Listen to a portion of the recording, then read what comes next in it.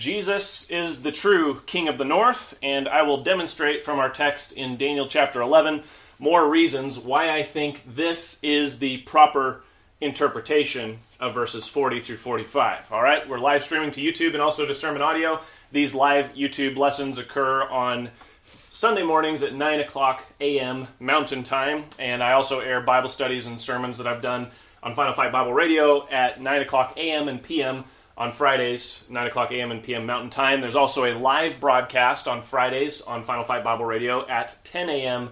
Mountain Time. If you enjoy this content, please subscribe, and if you're interested in more in-depth study of this subject and others, there are 4 books that I've written that are available through Final Fight Bible Radio, Amazon Kindle, and also the Google ebook store. And also, thank you for those of you that support the ministry of Final Fight Bible Radio and these Bible studies. I greatly appreciate it. All right, so let's go ahead and get into our text today.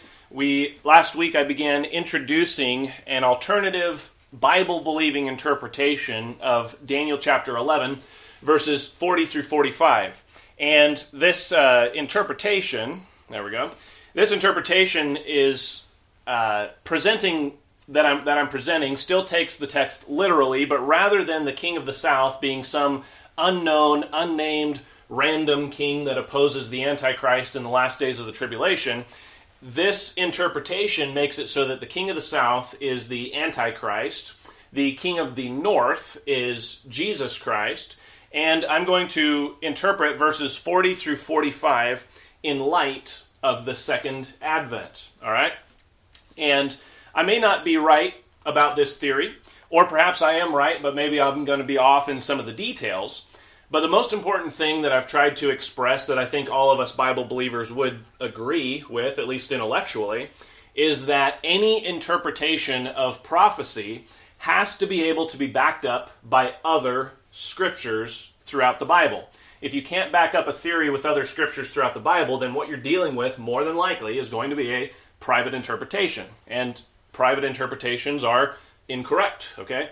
So since there isn't any other scripture to back up the other popular Bible-believing interpretation, at least not that any has put forward, I personally am comfortable and okay with trying on a different theory to see if it fits a little bit better. So let's see if this Jesus equals the King of the North theory fits for verses 40 through 45 or not. All right, so we're in verse 40. The Bible says in Daniel 11, verse 40, "And at the time of the end," that would be the end of the Great Tribulation period, as I pointed out last week, "shall the king of the south," the Antichrist, specifically the son of perdition, "push," or militarily attack, "at him." Who's the him?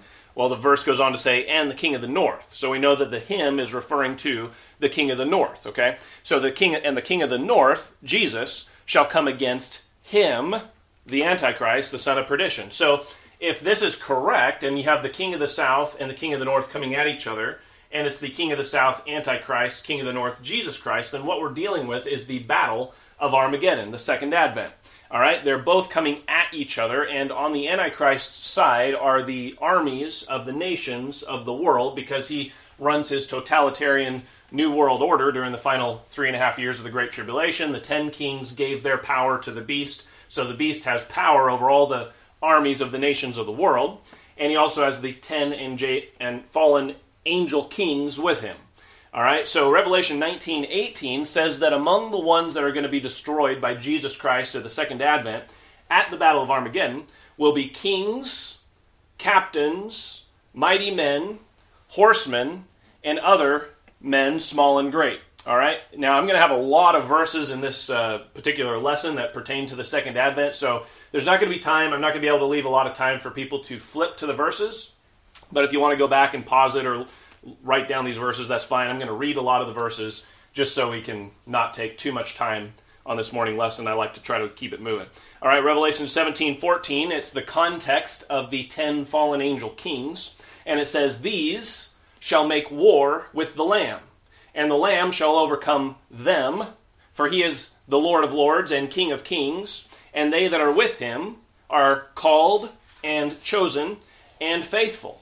Zechariah 14:2 says that the Lord will gather all nations against Jerusalem to battle at the end of the tribulation period. And it says in Zechariah 14:3, "Then shall the Lord go forth, personally, and fight against those nations that are coming against Jerusalem." And then it says, "as when he fought in the day of battle." All right, Zephaniah 3:8 says, "Wait therefore, wait ye upon me, saith the Lord, until the day that I rise up to the prey.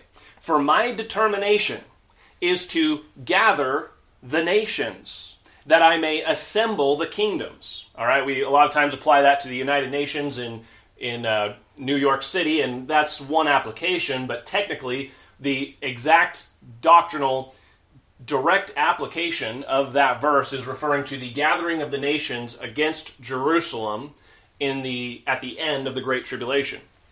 All right, so he says he'll gather the nations, assemble the kingdoms. Why? "To pour upon them mine indignation, even all my fierce anger. For all the earth shall be devoured with the fire of my jealousy." All right, so seeing as how the Antichrist is going to be king over all the nations, the armies of the nations are going to be at his disposal and will be assembled together there in the Middle East to fight against Jesus Christ, specifically in that valley of Jezreel, Armageddon, hill of Megiddo area. All right, so back to verse 40, it says, "At the time of the end shall the king of the south push at him," Jesus, "and the king of the north," Jesus, "shall come against him," the Antichrist, "like a whirlwind, with chariots and with horsemen, and with many ships." Okay, so in this interpretation that I'm presenting here, Jesus' second advent, if I'm correct, and the king of the north is Jesus, then Jesus' second advent would be described as a whirlwind. Now, is there anywhere else in Scripture to support the idea of Jesus' second advent being likened to a whirlwind? Well, as a matter of fact, yes. And as one listener pointed out to me just yesterday, most of the references to the word whirlwind in your King James Bible pertain to Jesus at his second advent, interestingly enough. In Job chapter 38, verse 1, at the end of Job's great tribulation, if you will, God himself appears and speaks to Job out of the whirlwind. So you have this type in the book of Job where you have this tribulation that's lasting, and then at the end, God appears, and how does he appear? He appears in a whirlwind. Interesting. Psalms 58, verse 9 is the context of the second advent, and it says, "Before your pots can feel the thorns, he shall take them away as with a whirlwind, both living and in his wrath. The righteous shall rejoice when he seeth the vengeance." That's the vengeance of God on his enemies at the second advent. "He, the righteous, shall wash his feet in the blood of the wicked." That's Psalms 58, verse 10. All right, Isaiah 17, verse 12. How about this? It says, "Woe to the multitude of many people, which shall make a noise like the noise of the seas, and to the rushing of nations, that make a rushing like the rushing of mighty waters. The nations shall rush like the rushing of many waters, but God shall rebuke them, and they shall flee far off, and shall be chased as the chaff of the mountains before the wind, and like a rolling thing before the whirlwind." All right? Jeremiah chapter 30, verse 23 says this, "Behold, the whirlwind of the Lord goeth forth with fury, a continuing whirlwind. It shall fall with pain upon the head of the wicked. The fierce anger of the Lord shall not return until he have done it, and until he have performed the intents of his heart. In the latter days ye shall consider it." So there's a lot more verses that associate the second advent with a whirlwind. Okay, those two concepts go together, but you get the point. And if you get a concordance, look up the word whirlwind. I think like 9 out of 10 verses, 8 out of 10 verses pertain to the second advent. All right, so I don't think I'm too far off in suggesting that maybe Daniel 11, verse 40, in reference to a whirlwind, might have something to do with the second advent. All right, the verse also said that he comes with chariots. Whoops, wrong one. That he comes with a whirlwind, with chariots, and with horsemen.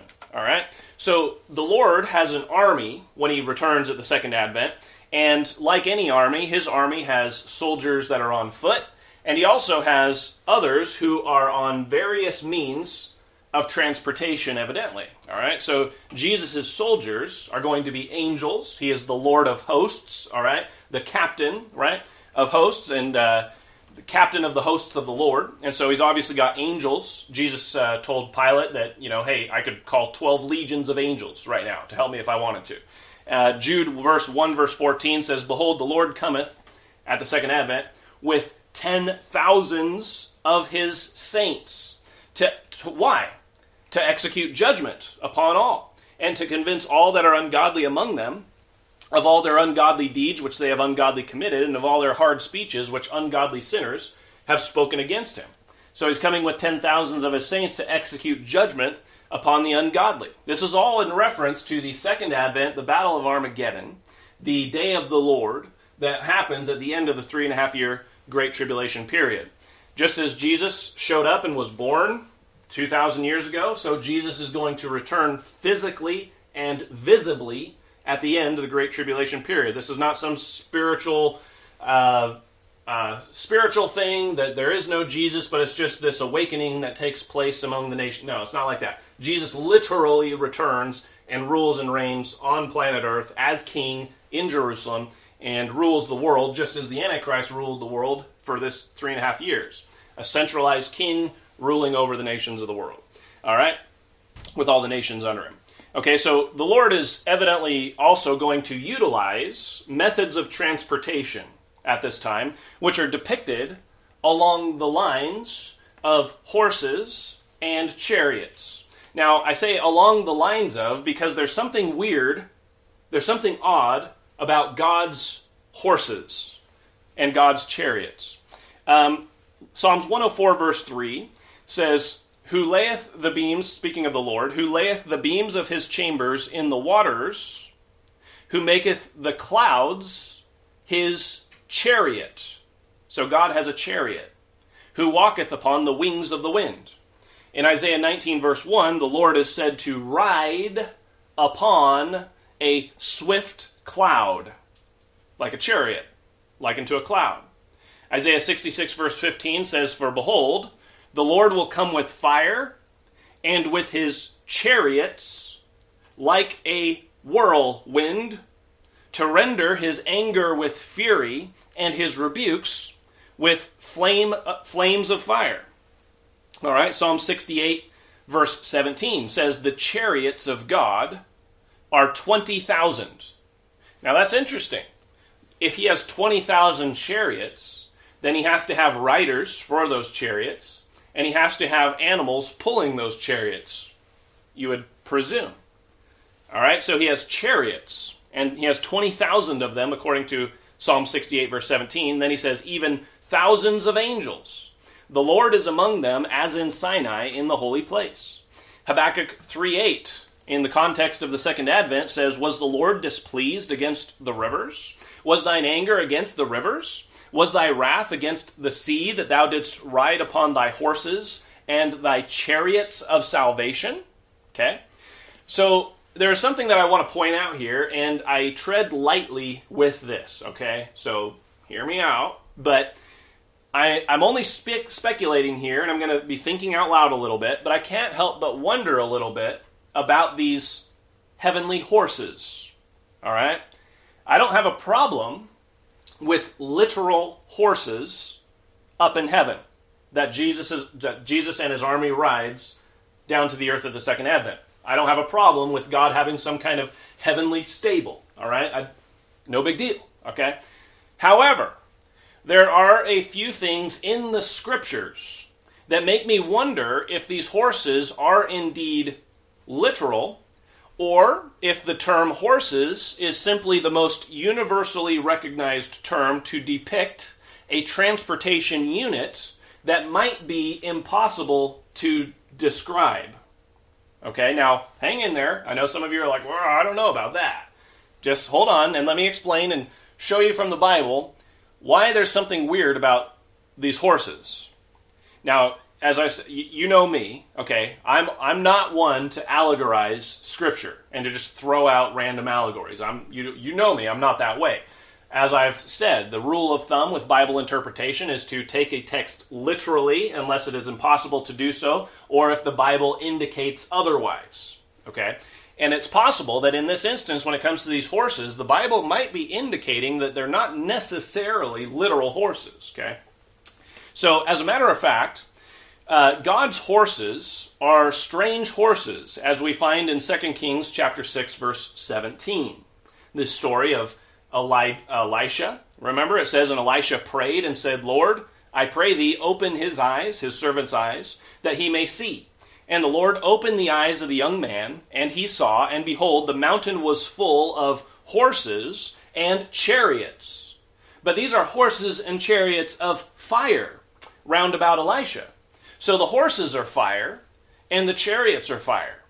But then again, God's chariots are also associated with clouds. So it said fire, but then it said clouds in another place. Interesting. Chariots, horses, fire, clouds. All right, 2 Kings chapter 2, verse 11, we're reading about Elijah and Elisha, and Elijah is about to be taken up into heaven. And it says, and it came to pass, as they still went on and talked, that behold, there appeared a chariot of fire and horses of fire, and parted them both asunder, and Elijah went up by a whirlwind into heaven. Now, animals aren't usually on fire, friend. But then again, neither are men, and yet the Bible says that the nature of angels, who often appear as men, the nature of angels is that of fire.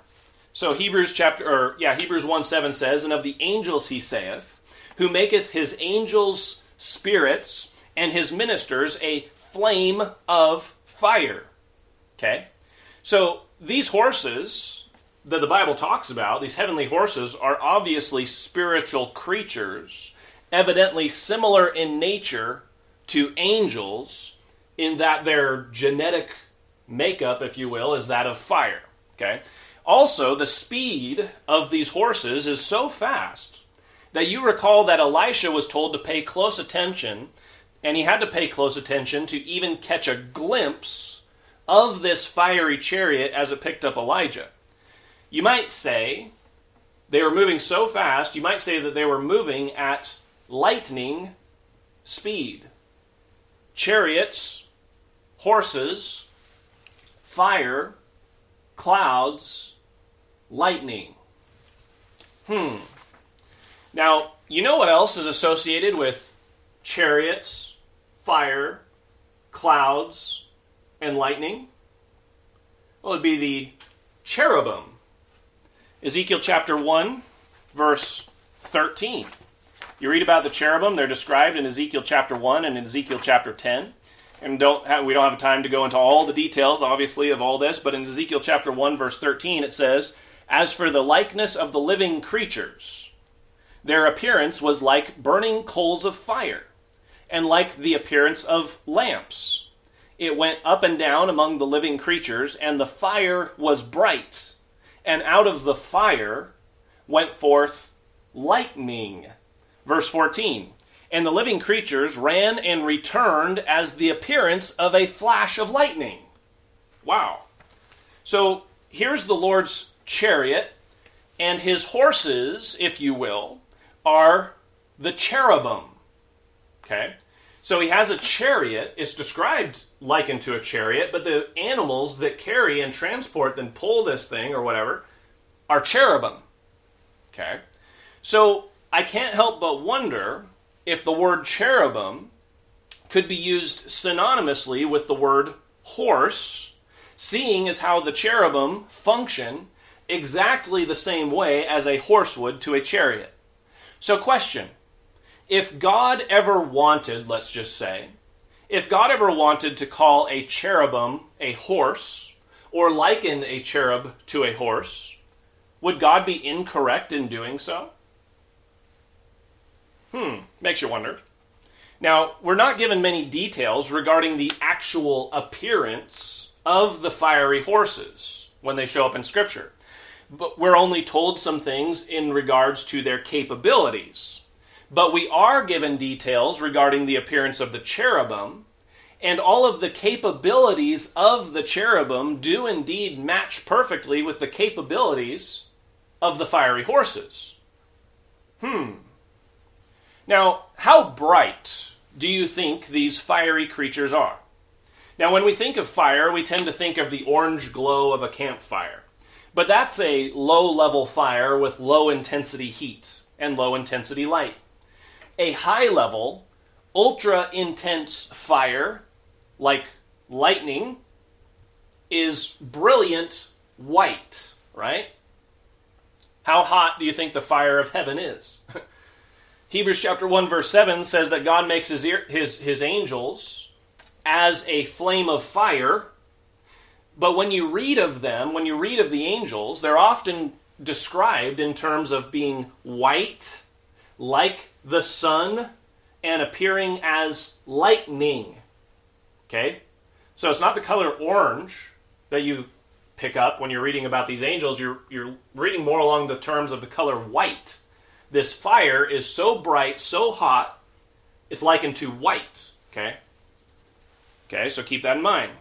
So when we read of these heavenly beings, when we read of these heavenly creatures, we ought to think along these lines. Just as physical beings are associated with dust, heavenly beings are associated with fire.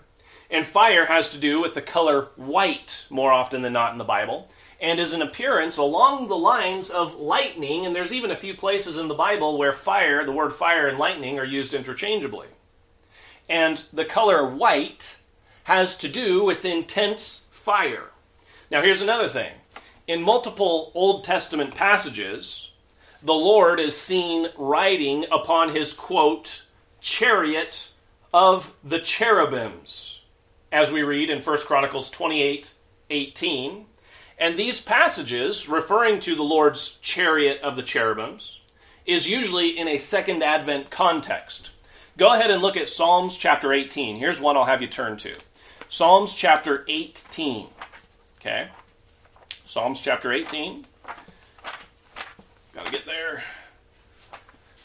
All right, Psalms 18 is a major Second Advent text. And in Psalms chapter 18, verse 7, look at what it says. Then the earth shook and trembled. Okay, Second Advent, the context. The foundations also of the hills were moved and were shaken because he was wroth. The Lord was angry. There went up a smoke out of his nostrils, and fire out of his mouth devoured. Coals were kindled by it. He bowed the heavens also, and came down, and darkness was under his feet. It has to do with the clouds, and the storm, and this tempest that he comes with, and all this stuff. Anyway, he says, and he rode upon a cherub, and did fly. Yea, he did fly upon the wings of the wind. Now, hold on just a second, David. I thought that John, the Apostle John, said that Jesus rides a white horse at the Second Advent. But here in Psalms 18, David is prophesying of the Second Advent and says that the Lord rides upon a cherub and flies. Revelation 19:11 says, and I saw heaven opened, and behold, a white horse. And he that sat upon him was called Faithful and True, and in righteousness he doth judge and make war. Now, interestingly enough, nowhere else in the Bible do you find the Lord riding bareback on a horse. You only have that in Revelation chapter 19, and maybe one other time in Zechariah chapter 1, but that is a very cryptic passage anyway. So everywhere else, when you're reading about the Second Advent and the Lord coming back, the Lord is riding on his mobile throne, his supernatural chariot that Ezekiel describes in Ezekiel chapter 10 and Ezekiel chapter 1 and is mentioned in Psalms chapter 18. So you have the, what I'll call the cherubim mobile, for lack of a better term. And then in Revelation chapter 19, you have Jesus riding on a white horse. Okay. Now, we have a little bit of a problem that we need to reconcile, and there is a reason why I'm going into this detail in terms of Daniel chapter 11. There's a reason, but we need to reconcile real quick whether Jesus rides a white horse or whether he's riding the cherubim mobile at the Second Advent. If it's both, then that would require at some point he's riding on one, hops off, and then rides on the other. And that's fine if that's what happens. I don't have a problem with that. But seeing as how the Lord describes, or the Bible describes the Lord riding on clouds a chariot, cherubim, a mobile throne, and a white horse. Okay? All of those things the Bible talks about the Lord riding on at his return. So I can't help but wonder if maybe all of these are aspects of the same thing, or descriptions that pertain to the same vehicle, for lack of a better term. That is, what if the white horse of Revelation chapter 19 is the cherubim chariot? Let's think about it. This would reconcile Revelation 19 with Psalms 18, Ezekiel 1, and Ezekiel 10, and so on, but it would require that the white horse is not a literal flying horse, but is rather a metaphor of sorts to describe the white, fiery, flying creature that is transporting the vehicle that Jesus is sitting or riding upon at the second advent. Now listen, I'm not at all interested in ignoring what Revelation 19 says. But listen, ladies and gentlemen, I'm also not interested in ignoring what Psalms 18:10 and Ezekiel 1 and Ezekiel 10 says either. Okay? So don't just call me like, he's rejecting the Bible. He's rejecting Revelation 19, but then you don't address how you reject these. Okay? Let's be consistent. Let's think about these things. All I'm trying to do is I'm trying to simply reconcile what appears to be a contradiction. So I'm simply wondering if perhaps we ought to interpret the white horse of Revelation 19 in light of the other scriptures.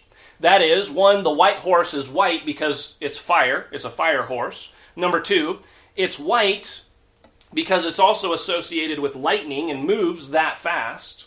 Three, Jesus throughout the Old Testament rides a vehicle that is pulled or is carried by the cherubim, like a chariot. Number four, the cherubim are also white, or at least burning and glowing and bright like fire. Okay? They move like lightning, and they are in unison. They move in unison, the Bible says in Ezekiel chapter 1, and they're one in every movement. Okay? So these cherubim, they function as horses to a chariot, but since they operate as one, it may be more accurate to say that they function as a singular horse to a chariot.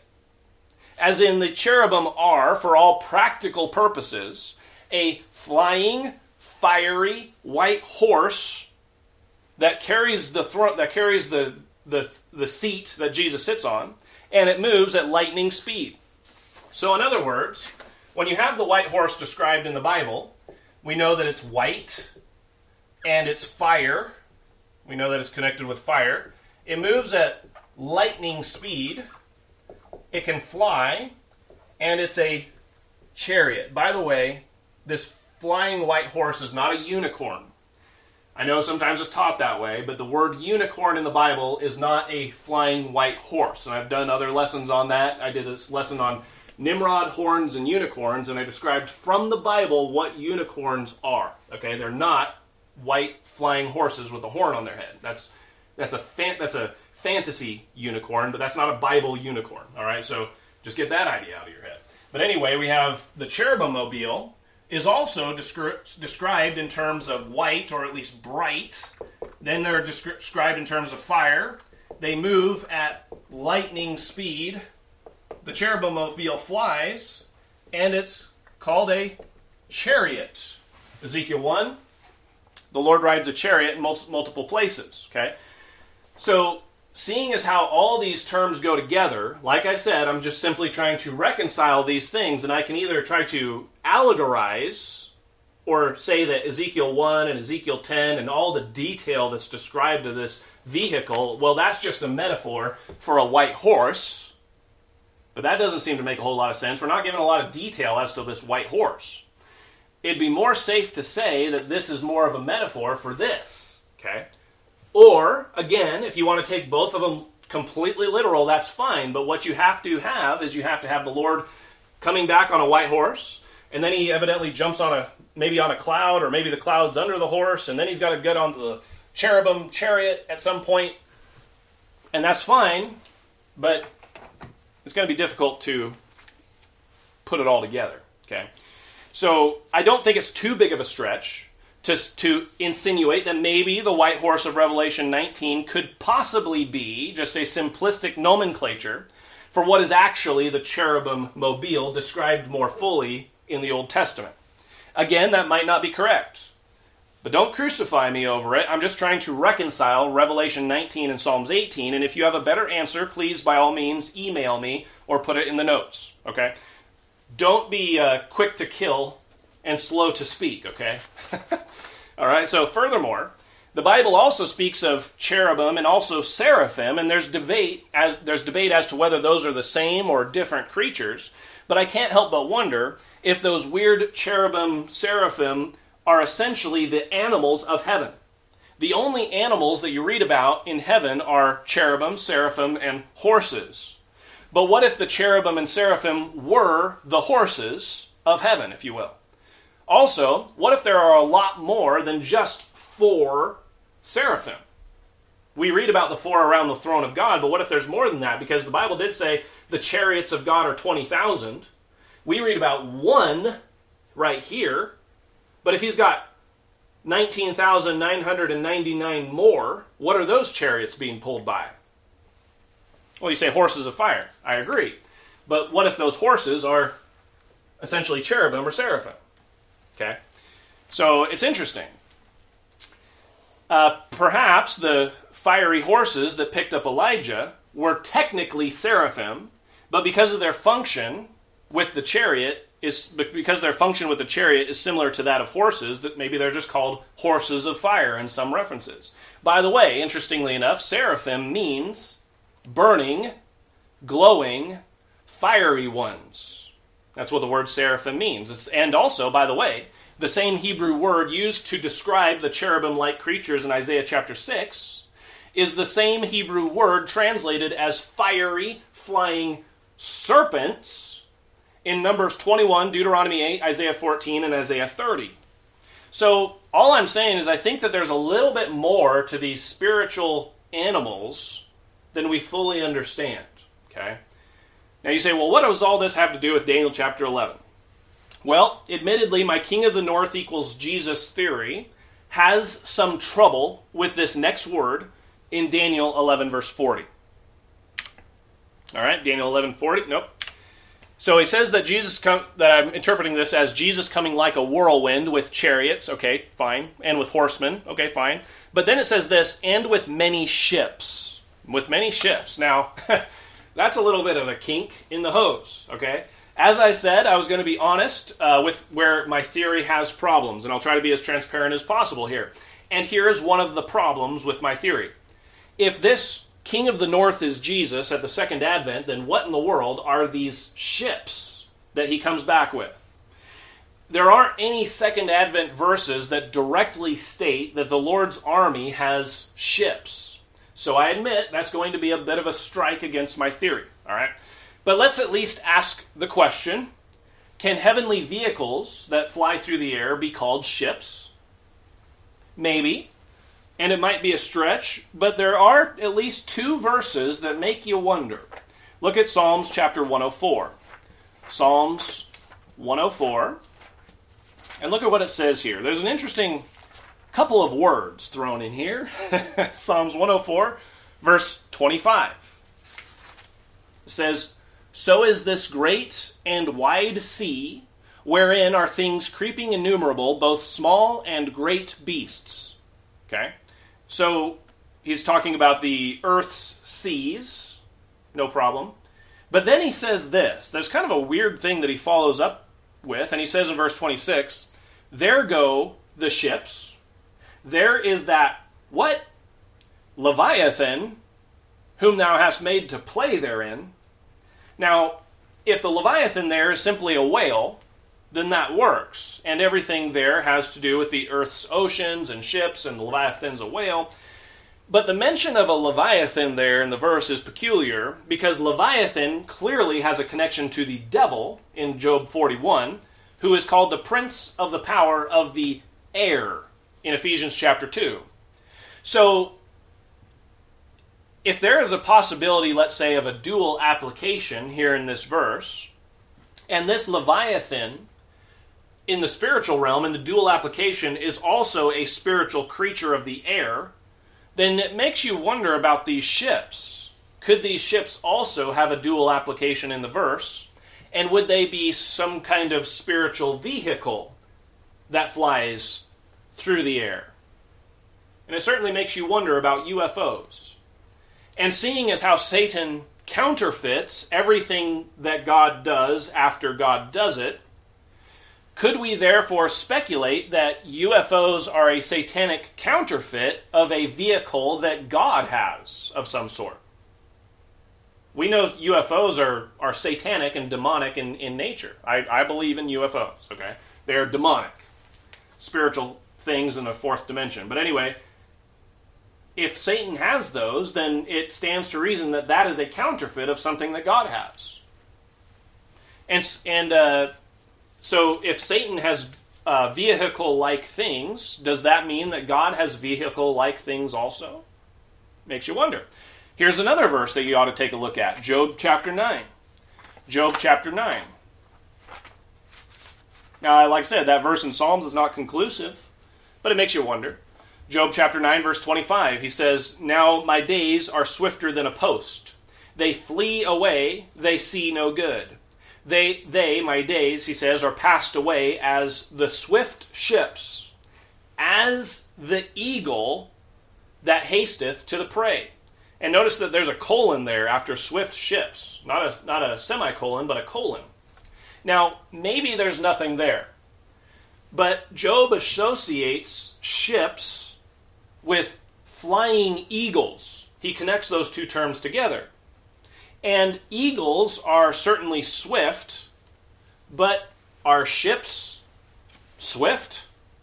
Maybe. But ships are not as swift as eagles are swift. So it begs the question, I can't help but wonder, what kind of ship exactly is Job talking about? Is this a ship on water? Or has Job in his lifetime at some point seen some other kind of vehicle flying through the air, up where the eagles are in the air, moving faster actually than the eagles? And Job doesn't have any other word to describe this flying thing that moves with the eagles and faster than the eagles other than the word swift ship. It makes you wonder. So I will acknowledge that the ships in Daniel chapter 11 verse 40 are problematic to my theory. Maybe it's not a big problem, especially since we're talking about the second advent and spiritual vehicles and spiritual creatures that defy explanation and are at the edge of our imagination, okay? Even no matter how many times you read Ezekiel 1 and 10, it's really hard to mentally imagine what this thing even looks like, much less try to draw it on paper. Okay, so could heavenly vehicles that fly through the air at the second advent be called ships? If that's correct, I don't have a problem with that. The Bible does liken the heavens to a sea, and the Bible does associate the clouds in the sky with deep waters. And even in our modern subconscious, we regard rockets as spaceships, and we refer to the outer universe as the depths of outer space. That's a water term. And we call those who venture into space astronauts, from the Latin nauticus, which means pertaining to ships or pertaining to sailors. An astronaut. So, granted, my theory requires Jesus' second advent army to have ships. And I would have to interpret those ships there in Daniel 11 verse 40, as the strange flying spiritual vehicles that transport Jesus' army through the heavens at his return, basically synonymous with the 20,000 chariots of God. Okay. I don't personally think that's a deal breaker necessarily that overthrows my theory, but I will admit that it is a point of friction. Okay, so let's wrap up and take a look at this, and we'll wrap up for today. It says, "And at the time of the end of this great tribulation, shall the king of the south, the Antichrist, push at him," Jesus, "and the king of the north, Jesus, shall come against him," the Antichrist, "like a whirlwind," a tempestuous army, second advent, "with supernatural chariots," they're spiritual chariots essentially, as we've looked at, "and with horsemen," which are going to be the angels and the saints that he comes back with, and with many ships. Okay, now maybe it's the seraphim mobiles, the seraphim chariots. I'm not exactly sure. That's what my theory would require, because I don't know of any other ship that Jesus has mentioned in the Bible. And the army basically shall overflow and pass over. All right, so we'll stop here for today. But this next thing about overflowing and passing over, and this next verse gets into the path of Jesus, the route of Jesus at the second advent. So I realize that not everything today was as clean and as clear and as clean cut as one would prefer, but I still tend to think that this second advent interpretation of verses 40 through 45 has some merit to it, and I will show you more of it that seems to fit very well next week. So I hope you enjoyed today's lesson, and if you haven't already, be sure to subscribe to the YouTube channel, and if you learned something, share the video with someone else who might appreciate the information put out today. God's grace be with you, and have a good week.